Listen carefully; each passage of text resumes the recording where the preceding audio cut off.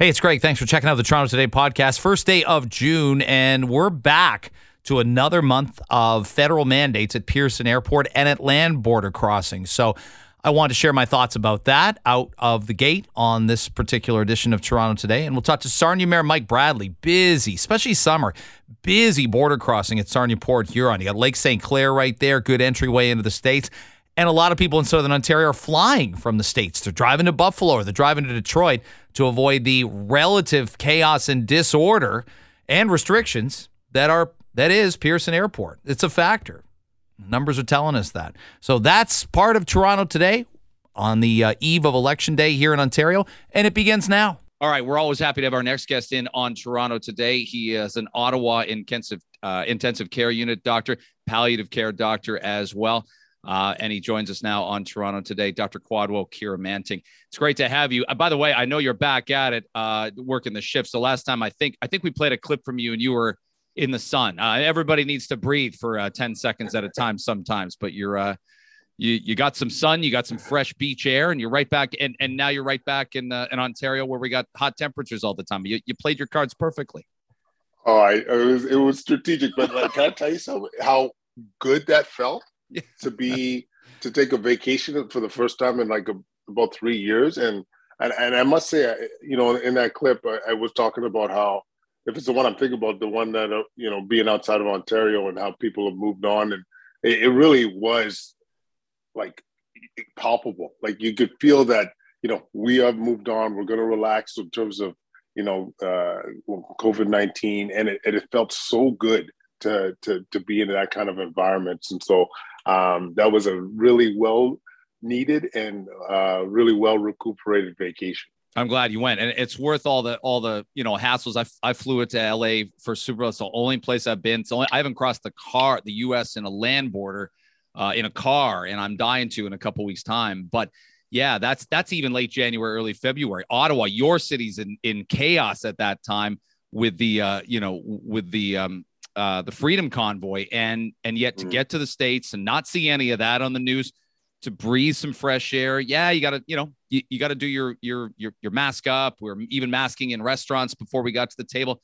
I was good with all that stuff, but it just felt different. Change of pace. I can't recommend that enough to people. Sometimes you got to get off the treadmill sometimes, especially the last 2.5 years. Amen. Amen, brother. I want to get to this story about the Toronto doctor, but let me ask you first about what you see in the halls, on the floors first. March came. I think we talked maybe a month before March, and people were, I understand people being stressed. I understand people, we all took that first step forward. I remember going into a grocery store without a mask the first time. It felt weird. It felt like everybody was staring at me. It felt like the opposite of 2 years prior.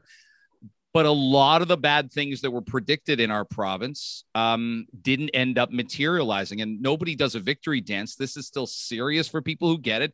It's serious for people who haven't kept up with getting vaccinated or got vaccinated at all. But what do you see, Dr. Kyerematen, on your floors on a day and night basis? Yeah, I mean, I really think we've seen a couple of things. The power of the vaccines, as we are seeing less sick patients. We really, in this latest wave, we saw a lot of cases, a lot of incidental cases as well. Over 50% where patients come in with a problem such as, an appendix or getting their hip replaced, but also will swab positive for COVID at the same time. But we really didn't see as much severe disease, meaning, and severe disease being, hospitalized because of COVID, needing to be on oxygen, needing to be on a respirator or a ventilator. This was really a different beast. And I think, one, because of being well vaccinated, two, because of the Omicron being milder, three, because we also had a significant amount of hybrid immunity because of people being infected before and being vaccinated, and also for having therapeutics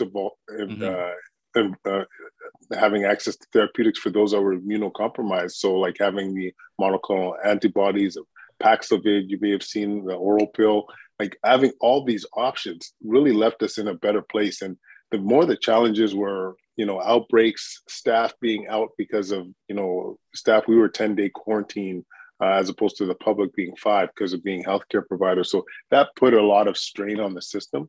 But when it came to the illness side, we really saw something different this time around. You work in intensive care. I want to ask if you see kids, and I think headlines kind of grab people a little bit, and we see, surge of hospitalizations. The emergency rooms are busy. I'm not there, but this is what first responders tell me. This is what ER doctors tell me. They're like, we got 2 problems here. One is that the family doctors aren't fully open yet, and they need to be. So parents think, and I've done this before. Can I get my kid seen quicker at an emergency room 6 years ago when longer than that, when he's 2 and he's got, a rotavirus or a huge cough? Can I get him seen at an ER before a walk-in clinic on a Saturday afternoon? You bet I can. I know that. So I'll go to the emergency room. And the other factor is that kids not getting sick for a while, adults not getting sick for a while. I had a terrible cough and sore throat, didn't test positive. And I thought, this is what happens when you don't get sick for 26 months. It takes you longer to fight it. Like our immunity and the things we're used to has all gone to hell. And I wonder if that factors in, but I want to know if you see younger people in intensive care. Yeah. So in my world, I work in adult ICU. So usually the earliest or youngest we'll see is 16 years old. And really, we're not seeing younger patients. We're certainly, I got to say, like, some of the concerning things that we've seen is, yes, I think there's been a lot of late presentation stuff. What I mean by that is people presenting with late cancers or late illnesses because of, not seeing their doc or having late access to screening, cancer screening and so forth. And that really has been disconcerting. And because it's just one of those things that, it would be nice that we could have kept up throughout this pandemic. But honestly, when it comes to that, I think the term that often you might hear about is immunity debt, like because we've been isolated and not exposing our kids and young and ourselves to other pathogens or viruses. And, eventually that catches up is the theory. And I think when we saw that with RSV, it's a type of respiratory virus that often kids will be hospitalized with. We saw peaks of that throughout the world. And, my personal opinion is this definitely is related to not being exposed to as many pathogens. And I with every restriction or step that we got to think about the consequences, and often they're unintended. But my point these days is like, let's think about how to catch up, how to address a lot of these issues. How do we catch up with all the operations that people have been lacking? How do we make sure that our cancer screening steps up? How do we make sure patients can be seen at their family doctor's clinic now? Like, I honestly, I mean, the stories that you've been hearing about now about people not being able to have access and then coming into the hospital with late presentations and dying. Like I don't mean to sound dramatic, but I've seen it when people have not been able to have access to care and as a result have been passed. And it's just hard to witness that at this point. I hear you. And you've got older people. It's not just older people, but it's happening to some. I've seen it anecdotally with neighbors and their parents where, a 70-year-old, 80-year-old person's afraid to go into hospital. Well, I might get COVID there. Yeah, but you got 14 other things that at your age and with, maybe some comorbidities you've got to worry about. And you need to get those things looked at. You got to turn off the TV. And I don't even want to say take a chance, because you're taking a chance with the other 14 things that aren't getting looked at by your family doctor. Yeah, and this is where we really failed collectively when it came to messaging. Like, this was one of the sad things when people were terrified to walk into a hospital and to I think because of the risk of the fear of getting COVID in hospital. And you would look at what these patients would present with, and you'd be like, you were at home with this? this is way more at risk. This is way scarier than COVID will be in terms of, putting a threat to your life. And like one of the big things, I just wish we were more articulate about who really needs to worry. Like, you got to respect the disease, obviously, but it's not the same when you are 90 years old with diabetes and obesity and high blood pressure and unvaccinated compared to the 4-year-old or the 8-year-old child. And, this is where I think we really needed to explain relative risk to folks so that we could act accordingly. Yeah, you nailed it. There's 15, 16 phrases that I think rankle me, and they may rankle you. Even something as simple that means well as we're all in this together. Well, people interpreted that as we're all at the same risk, and we aren't, and we never were. And even in a post-Omicron era, even post-vaccination, we were never all at the same risk from day one. We had to look out for each other, but we had to judge those risks accordingly. And we made rules for 80-year-olds that were the same as 40-year-olds that were the same as 10-year-olds. And if this ever crops up again, we can't do those same things. We got to be louder and more vociferous about preventing that from happening. 100%. Like, one of my biggest pet peeves right now is when I think about the people on campus. You'll see a different rules at different campuses. Like, you got an 18, 19-year-old healthy as an ox having to be double or triple vaxxed, to be on campus, and some of them were still having just virtual learning. I'm like, these are future doctors, future engineers, future teachers, and we are not allowing them to congregate and to have optimal learning right now when they are some of the lowest risk groups. Like, or to think critically, or to think critically about what's risky and what's not. We all used to do that. Every you'd leave the house at 13, you'd be like, this might be more safe than that. And to your point, I know you love your Oilers. I used this phrase all last summer. Why does Connor McDavid need the same amount of vaccine shot that my 77-year-old mom does? That never made sense to me. Never made sense to me. It made zero sense. But this is, I do wonder, like, what are we teaching our kids? What are we teaching our youth? Like, as you alluded to, are we still advocating for thinking critically? Are they gonna, be able to fend for themselves as they become our leaders, become our the mainstays of society? Like, it's just, I don't know. To me, that was one of the most egregious parts of the approach of what we're teaching our future of the kids. Dr. Kwadwo Kyerematen is our guest on Toronto Today on 640 Toronto. I know we asked you on to talk about the specific story. So instead of two cool smart guys yelling at clouds, and you're smarter than me, so but I'd say this. I saw this story, and very little surprises me after 27 months. But we find a Toronto doctor was vaccinating hundreds of kids, quote unquote, off label under 5. The parents were in agreement. The parents would either hear about this, but it sounds like backdoor, back alley, black market. This isn't just switching someone's prescription because something isn't available. Then when I thought I'd read the story, Dr. Kyerematen, I thought maybe the doctor would be like some of the doctors that gave out fake vaccine certificates, or they were wrong about something at some point in time. No, there's digging in. There's defiance. He's been called a medical hero by other Toronto-based doctors. And I think, okay, now I have seen it all, because this wasn't something I expected. You tweeted about this. Unacceptable, full stop. And though no one's been right for 27 straight months about one thing, no one's probably agreed with somebody 100% for 27 straight months. I read what you wrote, and I'm like, yeah, that's exactly what it is. And here's someone who knows saying so.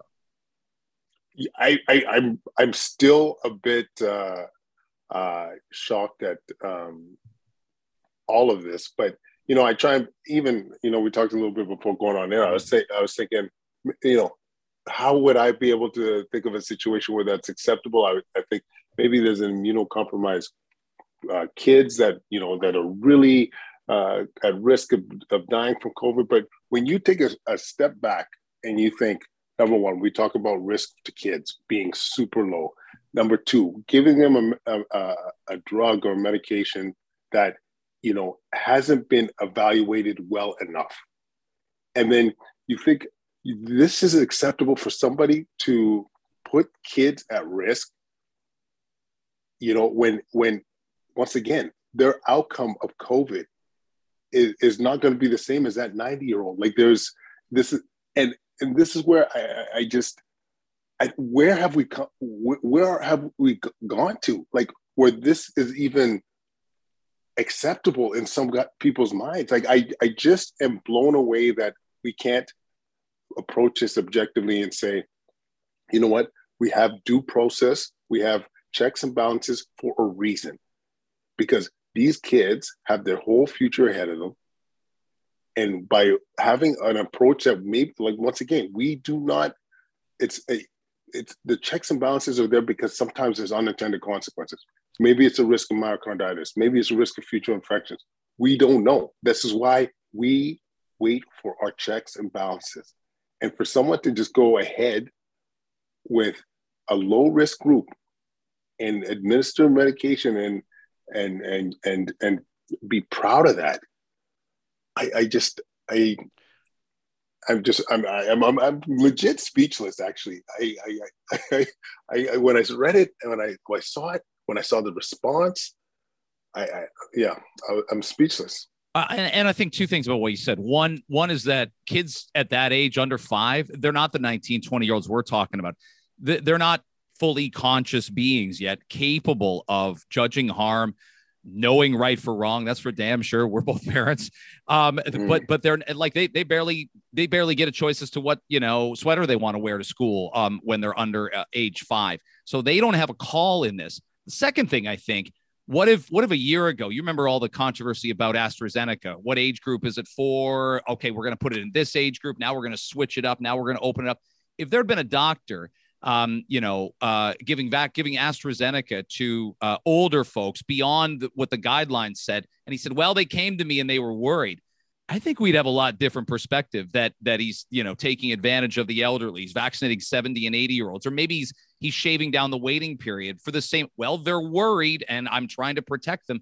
We would have no tolerance for that. So for all the things we did to kids, this just goes in that box again, as to, like, they don't get a say here. So it's up to the adults to protect them. I understand the parents, and we talked about the fear, but it's up to the doctor and it's up to the medical community to say, I can't do anything for you. I might want to, but I can't, because I swore an oath that I wouldn't.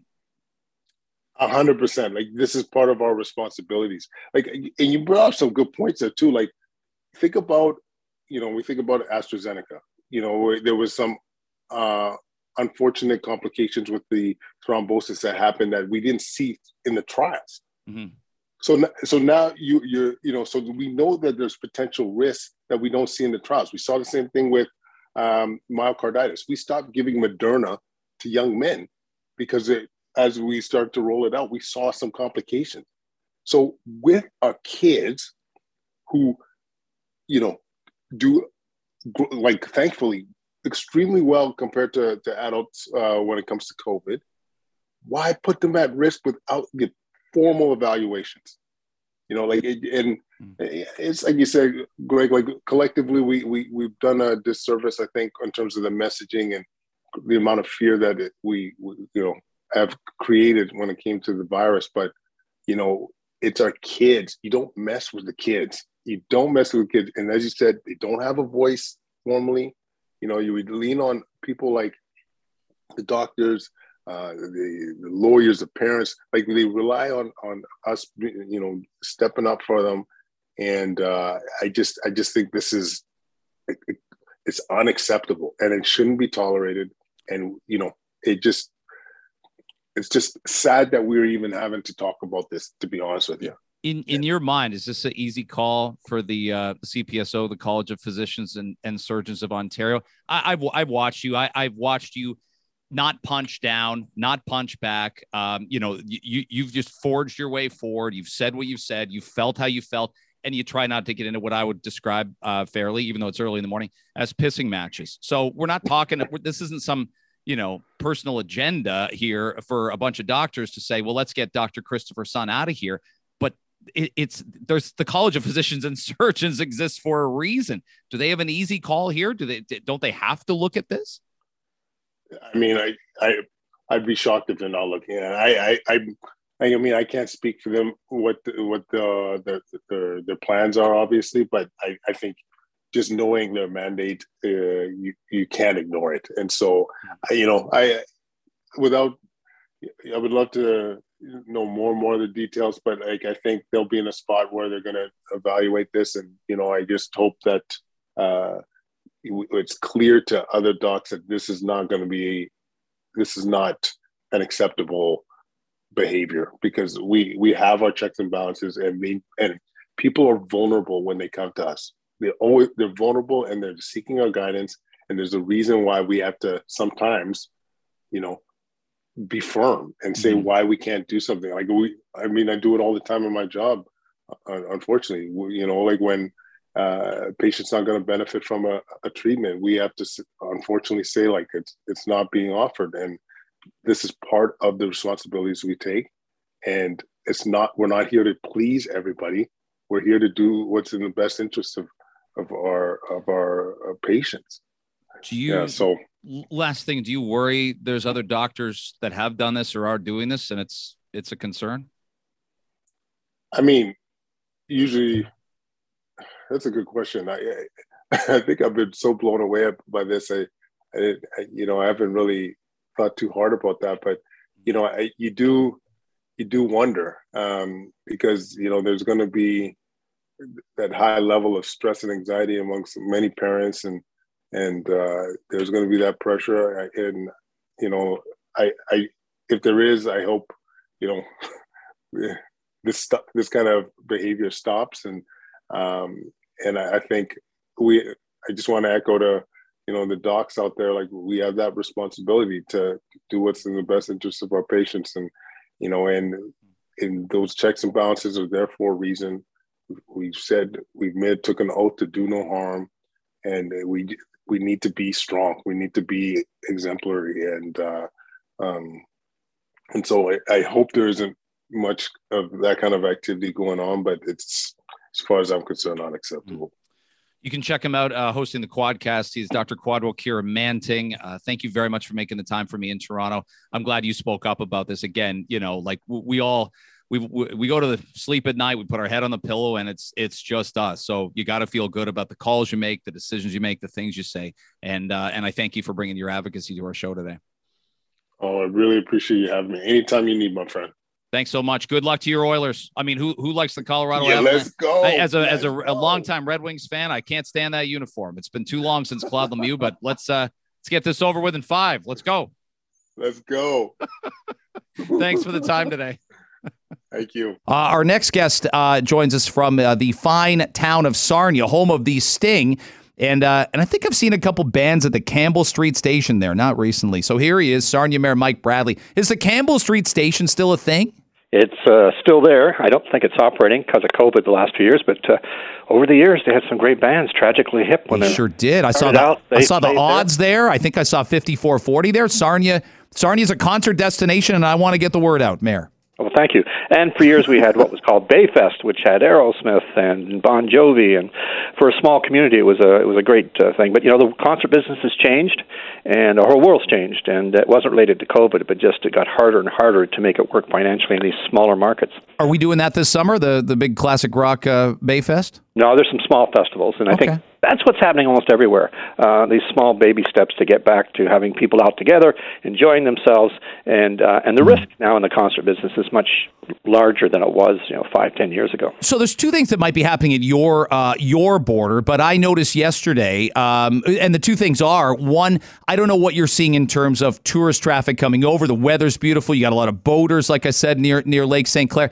But here's what I'm hearing anecdotally. People coming from London or even a bit further, and I used to do this from London, you'd look and say, well, is it easier for me to fly from the airport in Romulus, from Detroit Metro, or is it easier to fly from Pearson? And with all the bad publicity Pearson's getting right now, rightly so, I'm hearing from people crossing at the Blue Water Bridge and flying from Detroit. Is there anything you're seeing statistically that documents that, or are you just hearing the same things? Greg, not statistically, but it's for years, it's always been an alternative. We have Flint, Michigan, where there's an airport that can get you straight to Florida or Texas or California, and then Detroit Airport, which is closer from Sarnia than Pearson is. And then when you read those stories about Pearson, and by the way, when I hear the ministers saying it's our fault that it's a surprise that we were coming out of COVID and that they weren't prepared for it, I think that's frustrating people. But see, in our case, we do have an alternative where people are using it.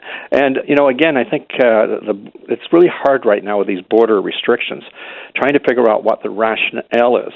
And the government doesn't do that. When they announced an extension to the end of June the other day, there was no explanation, just we can do it, so we're doing it.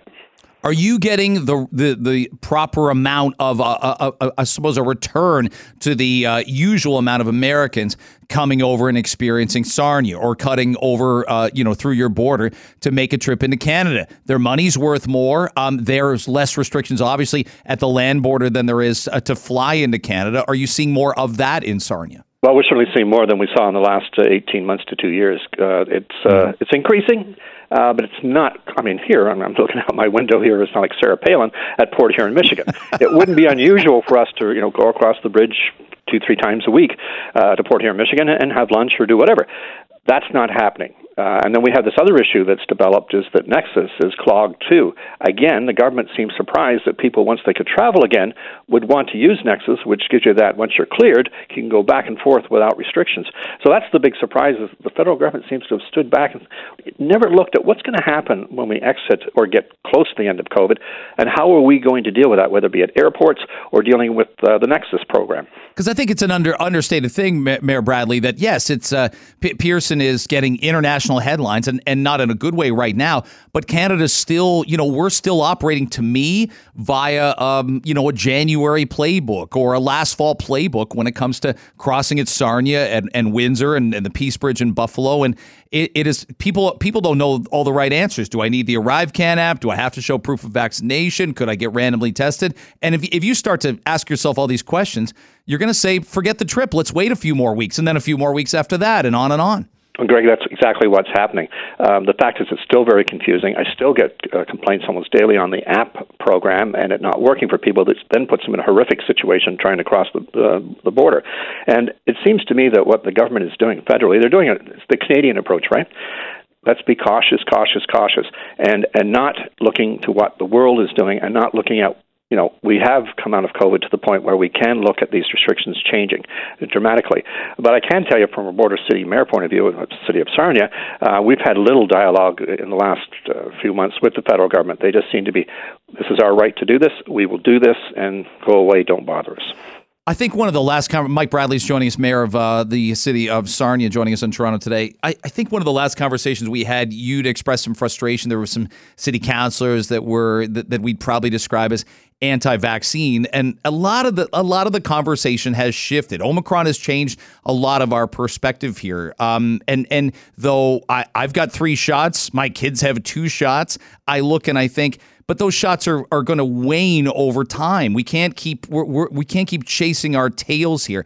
Have you had sort of a revelatory feeling about people that are unvaccinated? Are you worried if you're around unvaccinated people anymore? I just think our conversations are so different than they were 6 months ago. Oh, I still am, Greg, and I have at least one close friend who cannot catch COVID because of health issues. Mm-hmm. I restrict my access, and I'm very cautious. I still wear the mask when I'm out in public. But this was a bit of a hotbed with the freedom people, if you want to call them that, and they're still protesting every Saturday, I believe, at Sarnia City Hall. And I'm still trying to dive deep on, well, what are you protesting at this point?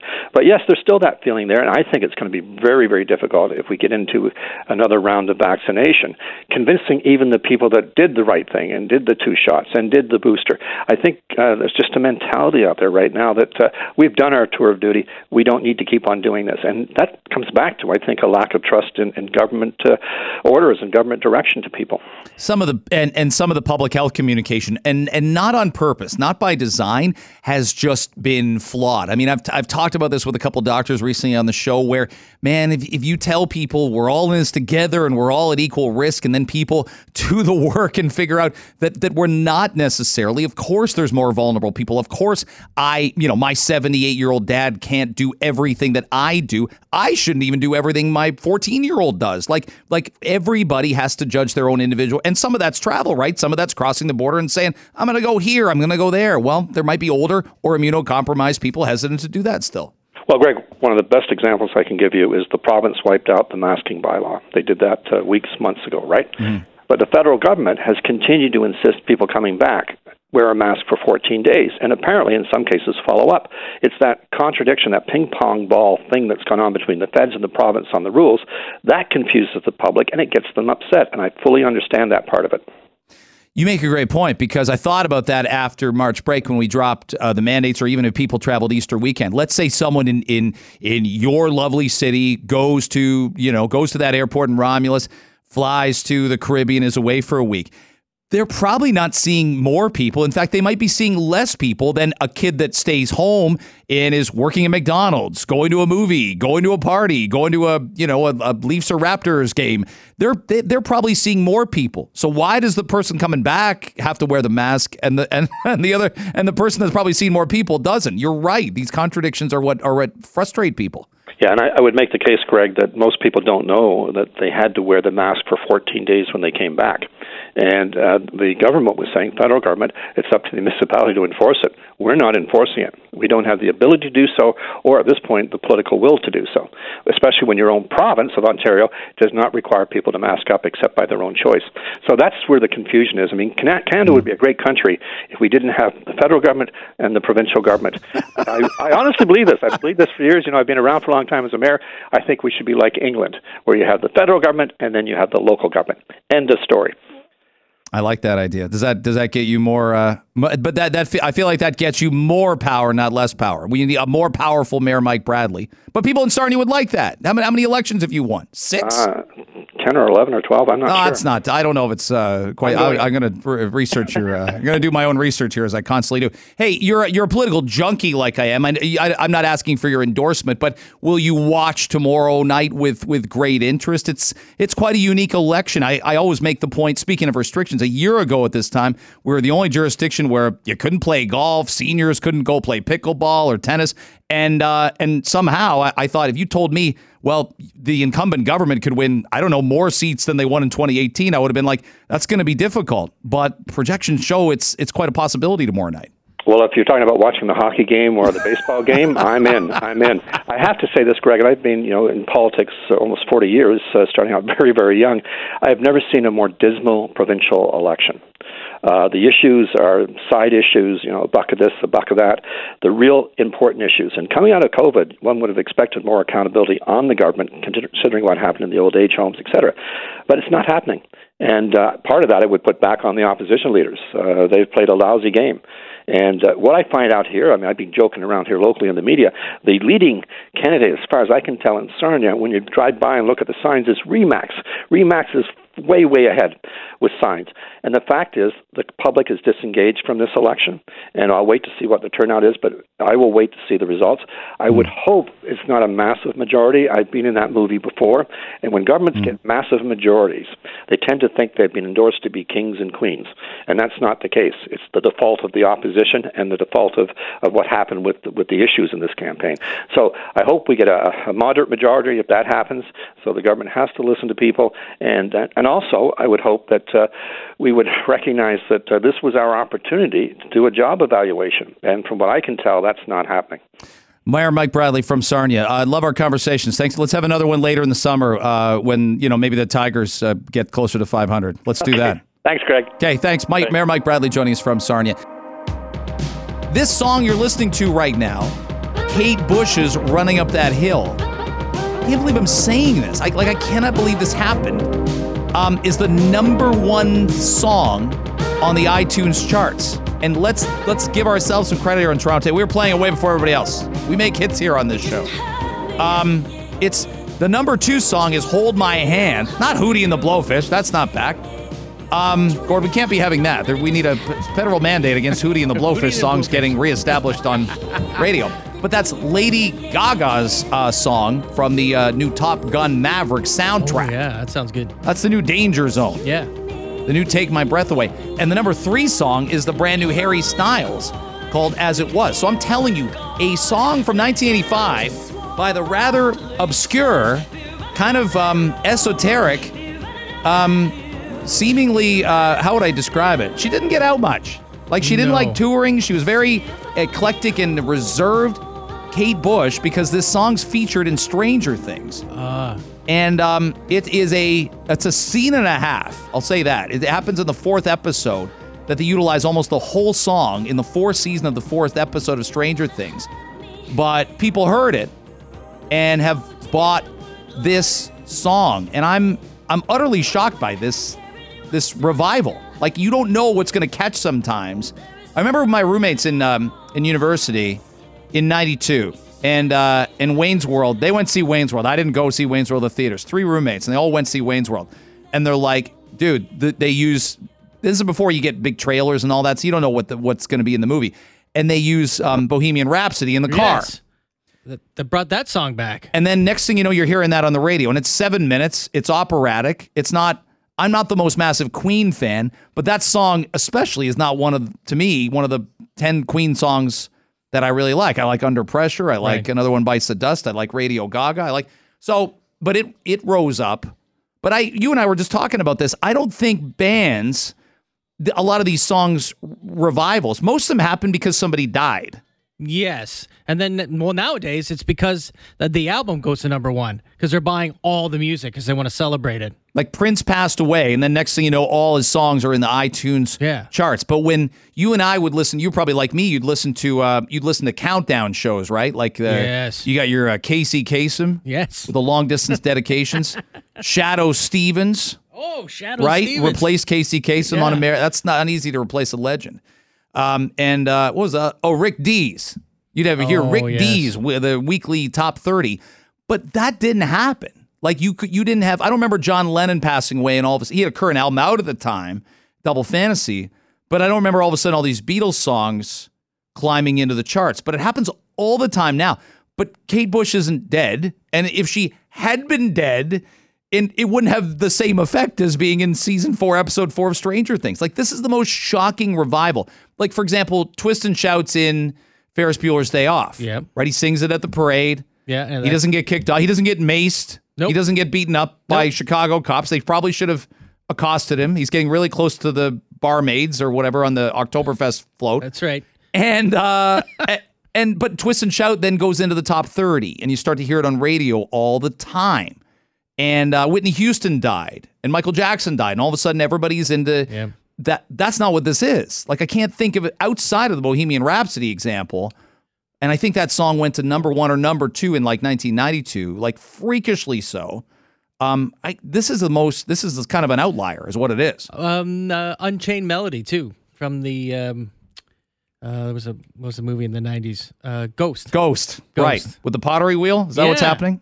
Yeah, that came back. Gosh, so romantic to work with pottery. Erotic. Yeah. A lot of people tried to eroticize their pottery classes from that point on. That quickly died.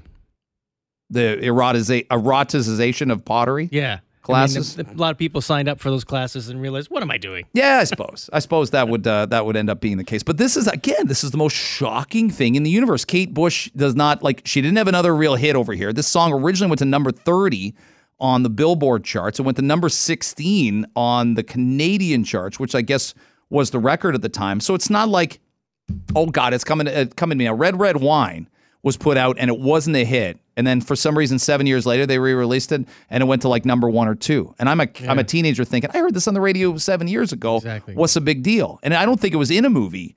And it's no current songs were in television shows streaming like this. Like, this is the strangest.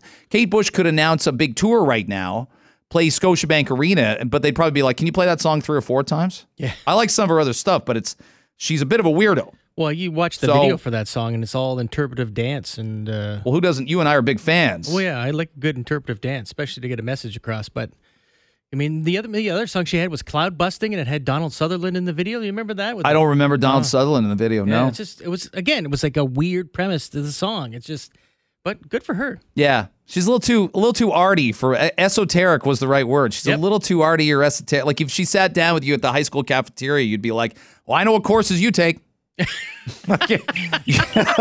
You're not. You dropped phys ed after grade 9. Yeah. You're not taking woodworking. No, and you've got shopping. 4. Yeah. Exactly that. It shows you what we know. It shows you how dumb guys can be. Because man, Kate Bush was just phenomenal talent. And this, I cannot believe I'm just saying this. she's ousted Lady Gaga and Harry Styles on the charts. You see how big some of these cars are on the road. You see how some of these big cars are in parking lots. Maybe everybody's got a friend, and when they come over to your house or you go over to their house, you're standing sometimes in front of their truck or even a huge SUV, and they can't see you from where the driver side is, like where the driver's seat is. They can only see so much in front of you. When you take driver's lessons, what do they tell you? Make sure that you can see the back of the tires of the car in front of you. And even my kids give me crap for that. When I pull up in an they know that rule and they haven't taken driver's ed yet. They're like, you're too close to the license plate. You can't see the back tires. And they're right about that. Our next guest wrote an op-ed in the Toronto Star about her experience. And it resonated with me. Jessica, a speaker, is from Friends and Families for Safe Streets, and she joins us now on Toronto Today. Jessica, did I get your last name right? You sure did. Thank you for having me on. You're absolutely welcome. Your story is a really harrowing one, but I love that you're taking you're taking what was probably pretty traumatic, turning it into a positive, and you're getting word out about this. And I'm right. Like it either feels like parking spaces are getting smaller in our society. That's probably not true, or it's just all the damn cars are bigger. We see this anecdotally every day. Yeah, and in the piece that I recently wrote, I call it a vehicular arms race, and that's really what it is. Everybody's buying bigger and bigger and bigger vehicles. So I understand the concept sometimes of why manufacturers are making those trucks bigger and the SUVs bigger. There's more things you can put in it. We're all hauling more kids around at different times. But there's more of a public health risk. That seems patently obvious. And any kind of accident that transpires, and there's just always going to be car accidents, ends up with a little more mayhem and carnage than with the smaller cars. That's statistically obvious. Yeah, and it's like you can't argue with the physics. The impact force is a product of the mass and the velocity. The higher the mass, the worse the impact force is going to be. So collisions with these massively heavy vehicles are less and less survivable the heavier that they get. It's unacceptable. I think it needs to stop. I know when I haven't moved in a long time, but when I moved, I made a big move from Detroit to Toronto and used like a moving, heavier moving truck a couple times. I hated making turns, and you make the note in your piece that SUV and pickup drivers are up to 4 times more likely to hit someone when turning because they've just got a much more massive blind zone than a compact car. Yeah, that's exactly right. And that's a product of the thickness of those front pillars on either side of the windshield. And those are a product of the increasing weight of the vehicle. So the heavier weight of the vehicle, the thicker those pillars have to be to support the vehicle in case of a rollover type of a crash. So it becomes this self-perpetuating cycle of danger for people outside of cars. And there's no rating system whatsoever for this. There are lots of rating systems for survivability if you're inside of the vehicle and you're in a crash, but there's absolutely nothing to indicate the risk to the public that's outside of the vehicle. And that's another thing that has to change. That's not difficult to implement. All it takes is some political will. Jessica Speaker is kind enough to join us. I think this is an important issue on 640 Toronto and Toronto Today. Tell the audience, tell our listeners what happened to you and when did it happen? Yeah, in 2015, I was riding my bike to work. I was northbound on Bathurst, and I was only on Bathurst for about 200 meters. It's an extraordinarily dangerous street because it's very badly designed. And a SUV driver turned left, and exactly following all of these patterns, she struck me, claiming that she couldn't see me.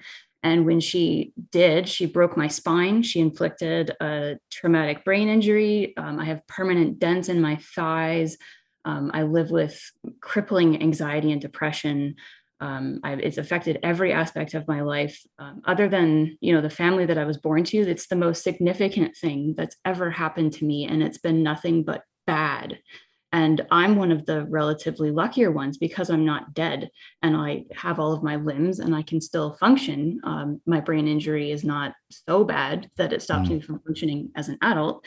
And this is what I have left, is trying to stop what happened to me and what's happened to all of the people who have been killed from happening ever again, because it's so easy to prevent. It's not expensive. It's not difficult. The only missing ingredient is political will and the will to regulate things like the actions of automakers who are making these more increasingly deadly vehicles. It needs to have some rules applied to it. How old were you when the accident happened? I was 31. I'm now 38. So this is what should have been the prime years of my life. I haven't started a family. I have chronic pain every day. Yeah. Is it improving? Can you do things physically now that you couldn't 2 years ago, 3 years ago? Modern medicine's wonderful. Physiotherapy is better than it's ever been. Are things improving, or is it sort of one step forward, one step back sometimes for you, Jessica? It's more of a slow backslide, actually. These types of injuries don't ever fully heal, and they tend to deteriorate over time. So my spine, where it was broken, I now have significant spinal deterioration. And all of these injuries were worsened by the design of the SUV that I was struck with. It was an Acura MDX. It weighed almost 5,000 pounds. It has the blunt high front end. I went up into the windshield and was thrown because of the massive weight of the thing, the momentum that it hit me with. And if I'd been hit by a sedan, I would have had a better outcome, or I would not have been hit at all because the visibility is better because the front pillars are more thin when you're making turns. You make the point that as well. By the way, did the driver get listeners asking? Did the driver get a ticket in your experience? That's a whole long story. She got charged with turn not in safety, which is a minor highway traffic infraction that carries 2 demerit points and an $85 fine at a time. She fought that charge, and she was ultimately convicted of improper use of a turn signal, 0 demerit points, and fined $300. And did you have legal means to pursue any kind of reparations from her? Yes. 7 years later, it's still not settled. Are you hopeful, confident? No. Okay, I mean, okay. I am going to get a settlement. It's still in process, but it is not going to compensate me for the damages that I've suffered. You make 2 amazing points that I want to get at, and I'll if you can speak to both of them, fantastic. One, there's a lot of people that are pro-electric vehicles. I get why, but you make the point weight-wise, because of the size of the EV battery, they add 1,000 pounds on average to the weight of a vehicle. That's one thing. The second thing, when we talk about these SUVs, I think drivers feel impregnable, if you will, behind the wheel, male or female. So they're a little more brazen sometimes because they think, well, if I get in a crash, I'm not going to get hurt like I am in a little Volkswagen Beetle. But a Cadillac Escalade has a 15-foot front blind zone, and you say 13 kids could line up vertically before the driver could see one of those 13 kids. I found that an unbelievable anecdotal stat. Yeah, that's something that consumers of vehicles have no warning whatsoever about, and people don't tend to realize it on their own. And all these tall SUVs and pickup trucks have these massive front blind zones. Some of them can swallow up a sedan. So you were just mentioning that your kids will give you grief if they can't see the rear tires of the vehicle in front of you. Yeah. You can pull up close enough to a sedan in one of these vehicles, and you can't even see a sedan. And so this brings me to a crash that killed a 5-year-old boy in Mississauga last year via an alley by a turning Jeep.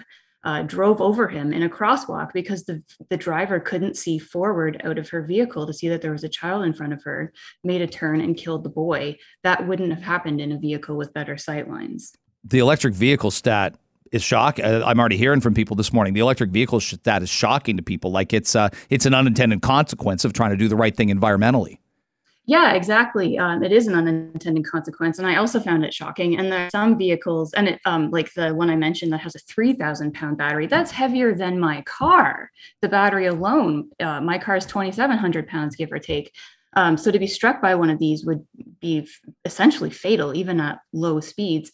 And as to the environmental effect, something that I think isn't well enough known in the public is that the environmental benefit of EVs is not as great as suggested because of the devastation to the planet caused by mining the minerals. The cobalt is a big problem. Yeah. To make these extraordinarily heavy batteries. So EVs are not going to be the climate panacea that people sort of think that they are. We need to develop a way, appealing and safe alternatives to cars in our society, like effective and convenient public transit and active transportation. And there is so little political will for that. It is astounding. Yeah. And I'm on your side. We need to do more because there's no negative to this. There's only positives if we can make streets safer and cars safer. Jessica Speaker, thanks very much. I loved your read in the Star. Let's stay in touch on this and let me be a friend and advocate for you going forward. Thanks so much. Oh, thank you. I appreciate it so much. Thank you. You got it. Thanks again for checking out Toronto Today. We're back tomorrow on Election Day in the province of Ontario, and we'll have a full pregame show, if you will, leading into it. Full recap on Friday. Hope you can join us. The show's on 5:30 a.m. to 9 a.m., and you can hear us on the Radio Player Canada app or at 640toronto.com. Thanks so much.